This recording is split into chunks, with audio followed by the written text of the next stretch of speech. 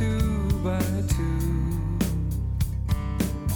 and I see them walking alone. I'm thinking only of you. Eyes to rival the deep blue sea. Well, welcome to this week's episode of The Space in Between. I'm your host, Blake Melnick, and this is the second last episode of Season 3 of the show. We're going to be taking a bit of a hiatus to recharge our batteries and prep for next season. But for this episode, I'm bringing back my old co-host, Cameron Brown, and we're going to be talking about what we're listening to, what we're watching, and what we're reading, so that you have something to do during those hot summer months, for what it's worth. Cam, great to have you back on the show. Great to be back. So let's begin with you. What are you listening to these days? Well, I've gotten kind of nostalgic in my old age here, Blake. 50 years ago, it was, 1972. I got a hand-me-down turntable from one of my older siblings, and I started the joy of collecting music. So I went out and started buying records, using monies from paper routes, whatever I could scoff off my brother's desk when he wasn't looking, and grabbed records and just started listening to records. Eventually, I'd make tapes from them and make tapes for other people. But when you look back, 1972, Blake, was such a phenomenal year for music. Neil Young released Harvest. Steely Dan released Can't Buy a Thrill. Little Feat came out with Sailing Shoes. The Eagles and Roxy Music released their first albums. Stevie Wonder did Talking Book. Elton John did Honky Chateau. I mean, the list is endless. So I've been going either onto Spotify or Apple Tunes and just streaming down some of this music and just really enjoying the flashback and the memories it brings. Yeah, that was a great and seminal year for music, for sure. Anything in particular that stands out for you or stands the test of time? It's been a long time since 1972. Yeah, for sure. I would have to say that Little Feat's Sailing Shoes, Joni Mitchell's For the Roses, Stevie Wonder's Talking Book, and I'd say Bowie's Ziggy Stardust. Yeah, for sure. Even stands the test of time. Absolutely. You play them for somebody who's a millennial now, and they'd like them as much as we did back in the day. Right. What was it about 1972 that precipitated all this great music being released? I think the 60s had not come and gone, but I think a lot of the artists were not as much focused on protesting the Vietnam War. I think Watergate Nixon was on his way out. It was a time that artists could reflect on something other than protesting songs, and they got more personal. I know that after seeing a documentary on Elton John recently, they did Honky Chateau in this great big old place in France. The Stones did Exile on Main Street. That's right. Same kind of thing. They went into some big old place in France and took over this mansion and just recorded. So I think it was just a time where these bands could really reflect and not feel they had to make some statement. That not that the protest movement was over, but it was winding down. When you look at some of the bands that, again, Roxy Music and the Eagles that released their debuts, and of course they would have long careers ahead of them. It was a band that really one of my cousins was more into, but I remember spending the summer with a second cousin, and he was, "You've got to listen to this. You've got to listen to this. Just put the headphones on." I said, "We're in the same room. We don't need headphones. You have to listen to it with headphones." It was Emerson, Lake and Palmer Trilogy. Right. Yeah. Now, back then, it was pretty cool. It's one thing I don't know if it has stood the test of time. As a person who's recently been diagnosed with sleep apnea, I think if I pulled that album down off Spotify or Apple or something like that, that probably could have saved me some money on a machine. Right. Yeah. Well, you're right. I mean, I've gone back and listened to some of that prog rock we used to listen to in the 70s, and some of it stands the test of time, but a lot of it, boy, I go, why did I like that? Exactly. I think you're safe if it's Pink Floyd.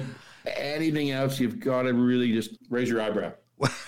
Yeah, well, we should do a show about that, but there's some that still stand the test of time for me in that period. But one of the things, and it's funny, I was at a show this past weekend, the Arkell show, out here on the island, and one of the things that strikes me about concerts these days is they're kind of boring. One of the things about the prog rock era that I did love was that the concerts, the shows, were spectacles. They were all-encompassing experiences, visually and emotionally. And the bands always did a lot of really cool things to draw the audience in, to create that moment in time. I find shows nowadays are pretty much like playing the album. I could sit at home and listen to the record, get the same experience. I'm not seeing a lot of showmanship. I'm not seeing a lot of spectacle. There are a few exceptions, Peter Gabriel, Tom Waits, but again, not a lot of visuals, not a lot of storytelling. So yeah, I do find the concert experience kind of flat. Thinking back on some of the old concerts of yesteryear, seeing Yes and ELP and Jethro Tull, these were spectacle shows. Oh, they totally were. Yeah.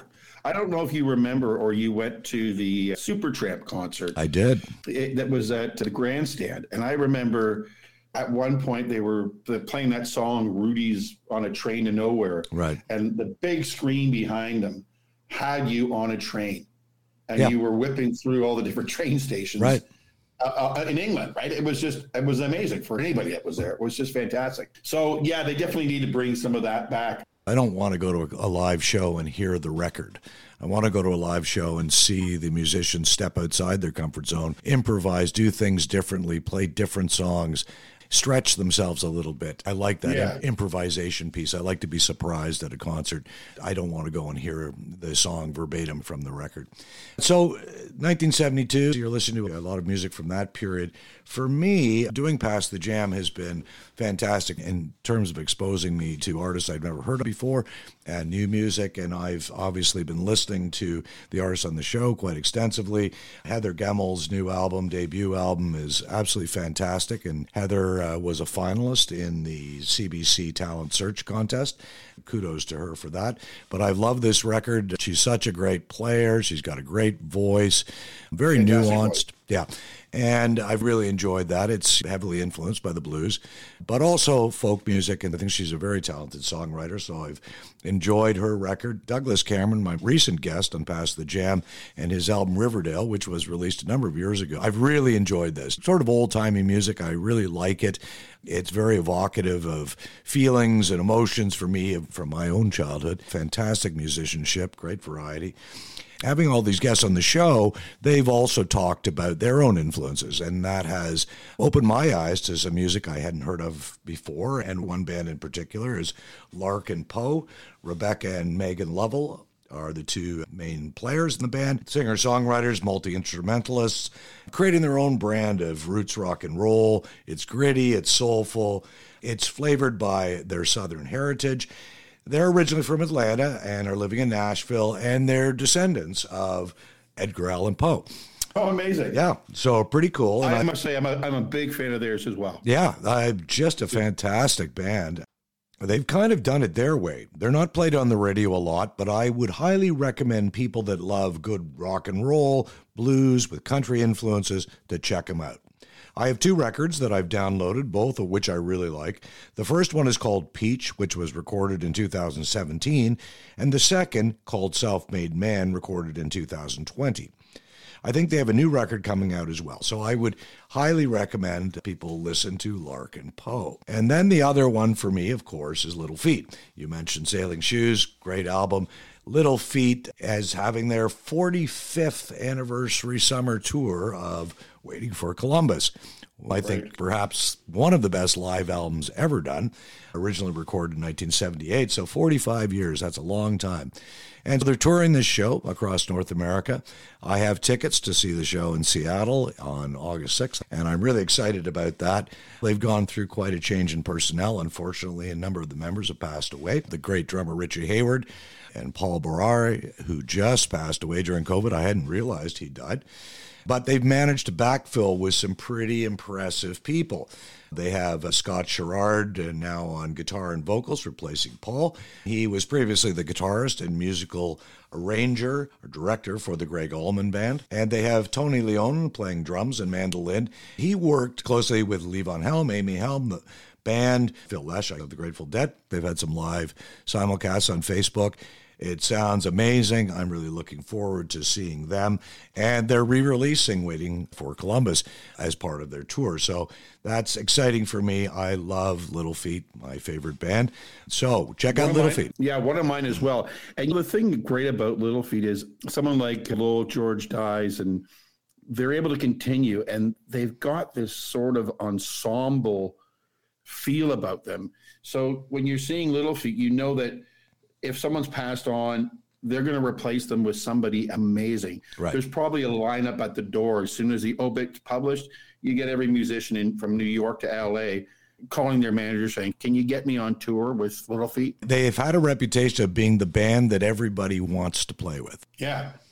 And correct me if I'm wrong, weren't they the backup band for Robert Palmer on one of his first albums, Sneakin' Sally Through the Alley? Yeah, a couple of them were, for sure. They've always had a very strong career as session musicians playing on everybody else's album. And, of course, Bill Payne plays with the Doobie Brothers. That's phenomenal keyboard player, like one of the best I've ever heard.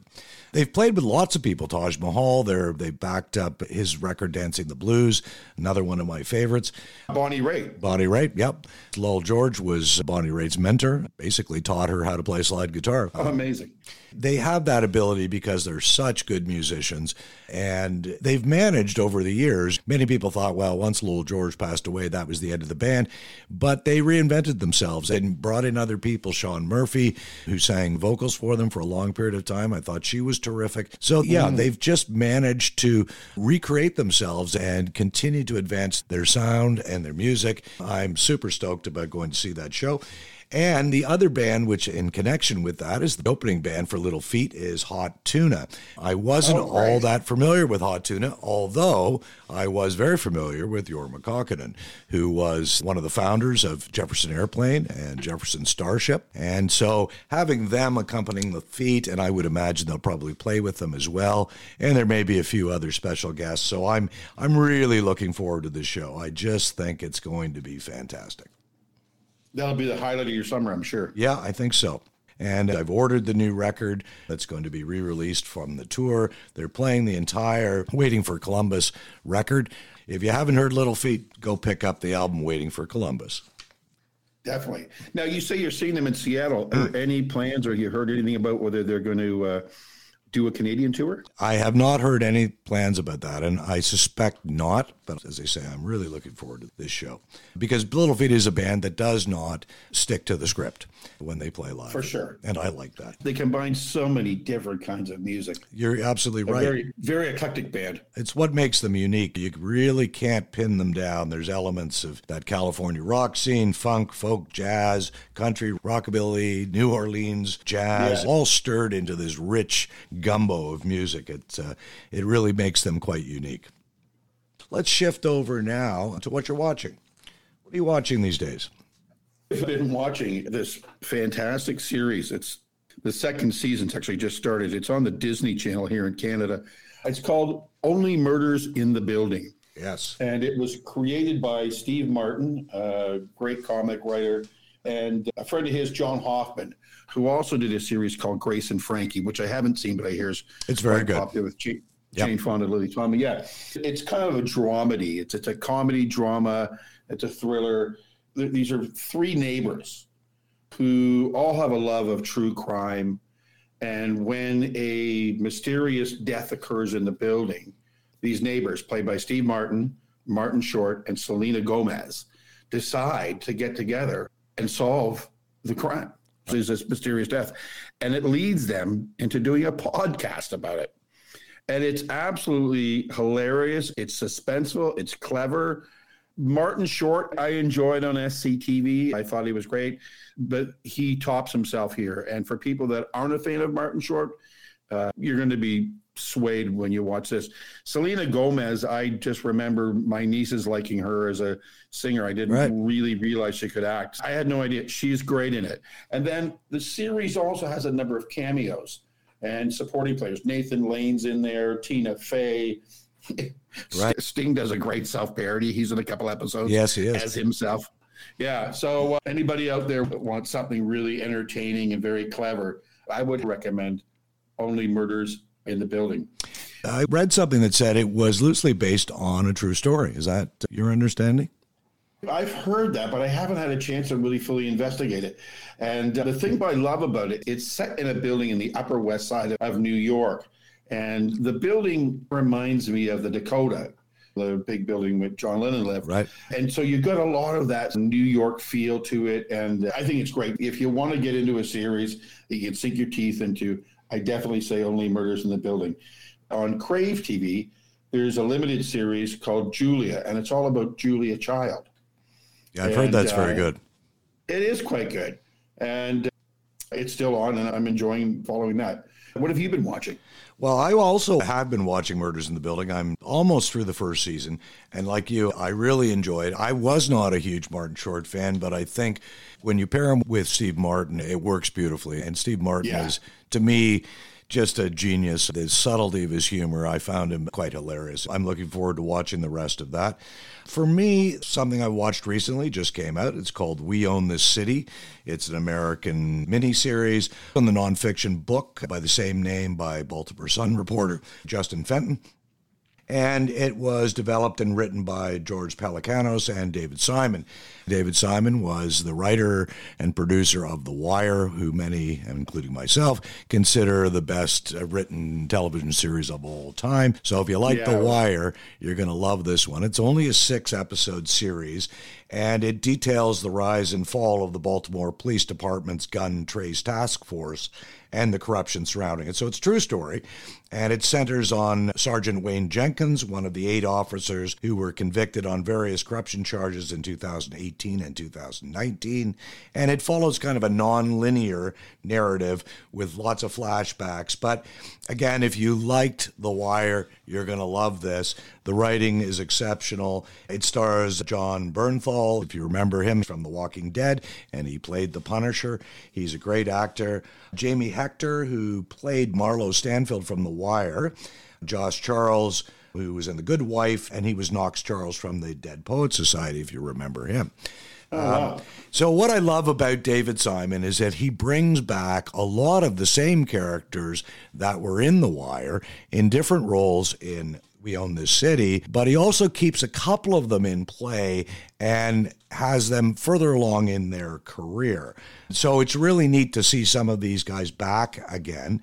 And of course, The Wire launched the careers of so many great actors, Idris Elba and others. This is really a great series. If you like that kind of thing, the writing is exceptional. Highly recommend it.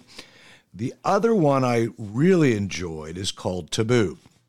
It's a BBC television drama produced by Scott Free London and Hardy, Son and Baker. It stars Tom Hardy and his father, who is also a journalist and a screenwriter, helped contribute to the writing of this.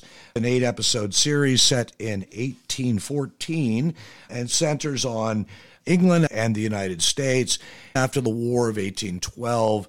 Tom Hardy plays the character of James Delaney, returning to England after a number of years in Africa with 14 stolen diamonds. His father has left him his business, a merchant marine company, a supply company, and he's also left him the deed to a piece of land, which happens to be Vancouver Island.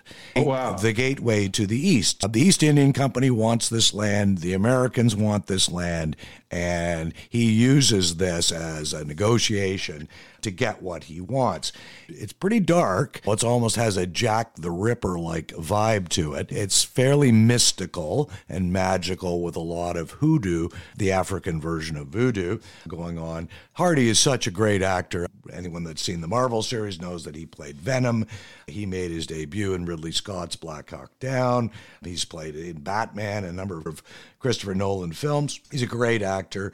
Those of you that have been watching Peaky Blinders knows that he plays the character of Alfie Solomons. Jonathan Pryce is in it, who you might remember from the film Brazil, the villain in Tomorrow Never Dies and Pirates of the Caribbean.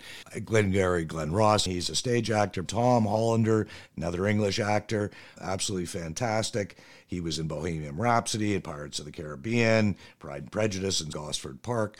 So great cast, great acting, and a really neat story. I'm looking forward to season 2, The Voyage to the New World. So well worth the watch. And then the third one I have is called The Outer Range. It's kind of a combination of Westworld and Yellowstone. If you like Kevin Costner's Yellowstone, if you like Westworld, you'll probably like this. Starring Josh Brolin. He's played in The Goonies, Grindhouse, No Country for Old Men, American Gangster, Deadpool 2, and of course he played Thanos in Marvel's Cinematic Universe. It also stars Imogen Poots, an English actor. She played Tammy in the film 28 Weeks Later, Linda Keith in the Jimi Hendrix biopic. Great cast, really interesting. I don't know whether I love it yet, but it certainly got my attention. The story centers around a rancher and his family, the Abbotts, who own a large ranch in Wyoming. One day, Royal Abbott, played by Brolin, discovers a big hole that mysteriously appears in a remote pasture on his ranch. The hole connects his time to a time in the past. But for Abbott and his adjacent neighbor and antagonist, Wayne Tillerson, played by the great actor Will Patton, coincidentally Jamie Dutton's biological father in Yellowstone, and I don't want to give too much away here, but this is not the first time the hole has appeared to both men.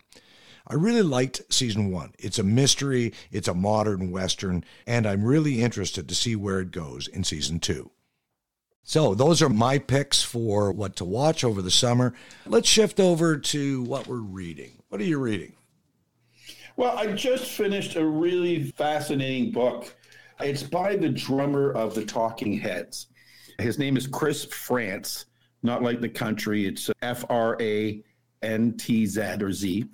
It's not just about the start of the punk music, alternative music scene in New York that brought us the Ramones and Patti Smith. It's also about that time and how a lot of artists from the 60s evolved into who they were because of this era, the sort of mid to late 70s in New York. People like Lou Reed and Iggy Pop, and then later Blondie would come of it. But the interesting thing, too, about this book, Blake, is Frantz met his wife, Tina Mouth, who is the bass player in the band. And they fell in love and are still together 45 years later. Wow. Yeah, it's amazing. So it's their relationship. It's the drama that can happen with any band that we like, the politics and stuff of it. And when it looked at one point that David Byrne, the lead singer-songwriter, was going to maybe start a solo career, they decided to do something solo, and they worked on a band called the Tom Tom Club, which had a big song called Genius of Love. And it's like a love story. It's also a great look at a time in New York where people like Lou Reed got their second start or second breath of life. And also they went and toured Europe with the Ramones. And I got to tell you, I think if anybody plays the Ramones, it would have to be all the sons of the Monty Python performers, because these guys are just, when you read this book, it becomes like, does Lorne Michaels know this exists? There's a movie in here somewhere. It was a really great read and really opened my eyes to how much we all have trauma in our families and different trauma at work. Rock and roll bands don't have anything less. Not, they have more. Probably right? more, yep. Yeah, exactly. So it was a great read. May get you listening to some Talking Heads too, right? Yeah. They're a band I always liked. They get lobbed in with the punk movement, but they were never really punk. They weren't. That's why I said they're alternative. They combine different genres. They would bring in African music and they would bring in folk and put it in with jazz. It's not just burning down the house. There's a lot of great stuff there. Oh, yeah. I didn't love them when they first broke the scene, but I have grown to really appreciate them. And I do remember seeing them. I think it was the CNE. They might have been opening for the Police years ago, and they stole the show as far as I was concerned. They were really great. Yeah. Yep. So for me, I've been reading, as you have too, is Tom Locke's new book, Moments in Time, which I've loved. I'm loving that too. Yep. Got to do a plug for this on the show. If you want a copy of it, there's a link on our Facebook site for What It's Worth, the podcast series, and in the show notes for last week's episode, and I'll put them again in this week's episode. But this is a great book. It's a really easy read. As I mentioned in last week's episode, probably one of the best bathroom books of all time. How many bathroom books can you open it anywhere in the book, read a couple of pages, and then listen to some music? Really gets things going in the morning. That's what I love about it. It's great. We both love our music. We grew up together. We both like to turn each other on to music, and that happens with friends and family. This book is amazing in the way that You open up a page, you read a couple pages about a song, and you're like, oh, that sounds great. You don't need to go and Google or Spotify. You simply take the code that's in the book, put it to your phone, or in my case, my iPad, and you listen to the song. Yeah. And it turns you on to not only great music, but whatever that song or that artist was, maybe they wrote more. Maybe there's other stuff in it. It's a fantastic book. Yeah. Yeah, it was a really innovative approach. I gave a copy to my friend Jack Ross, who's a well-known Canadian agent, and he loved it as well. He said, boy, that is really great. Hearing the history of the music, then listening to the song. As he said to me, I read a book and then I go, geez, I should go and find those songs. And you go and search online or you go search through his music catalog to try to find the songs. And he said, this is great. It's immediate feedback. And he loved it as well. So that's the one book I have read, and the one I'm reading now, and I've started to read this book probably 3 or 4 times, and I'm finally going to finish it this summer, and it's the book New York by Edward Rutherford, a book that chronicles the birth and growth of New York City, which is a place I love, from the arrival of the first Dutch and other European colonists in the 17th century to the summer of 2009. And he builds his novel on the histories of fictional families who live in New York and in Manhattan. These families represent the successive waves of immigrants who have made the city such a multicultural mosaic.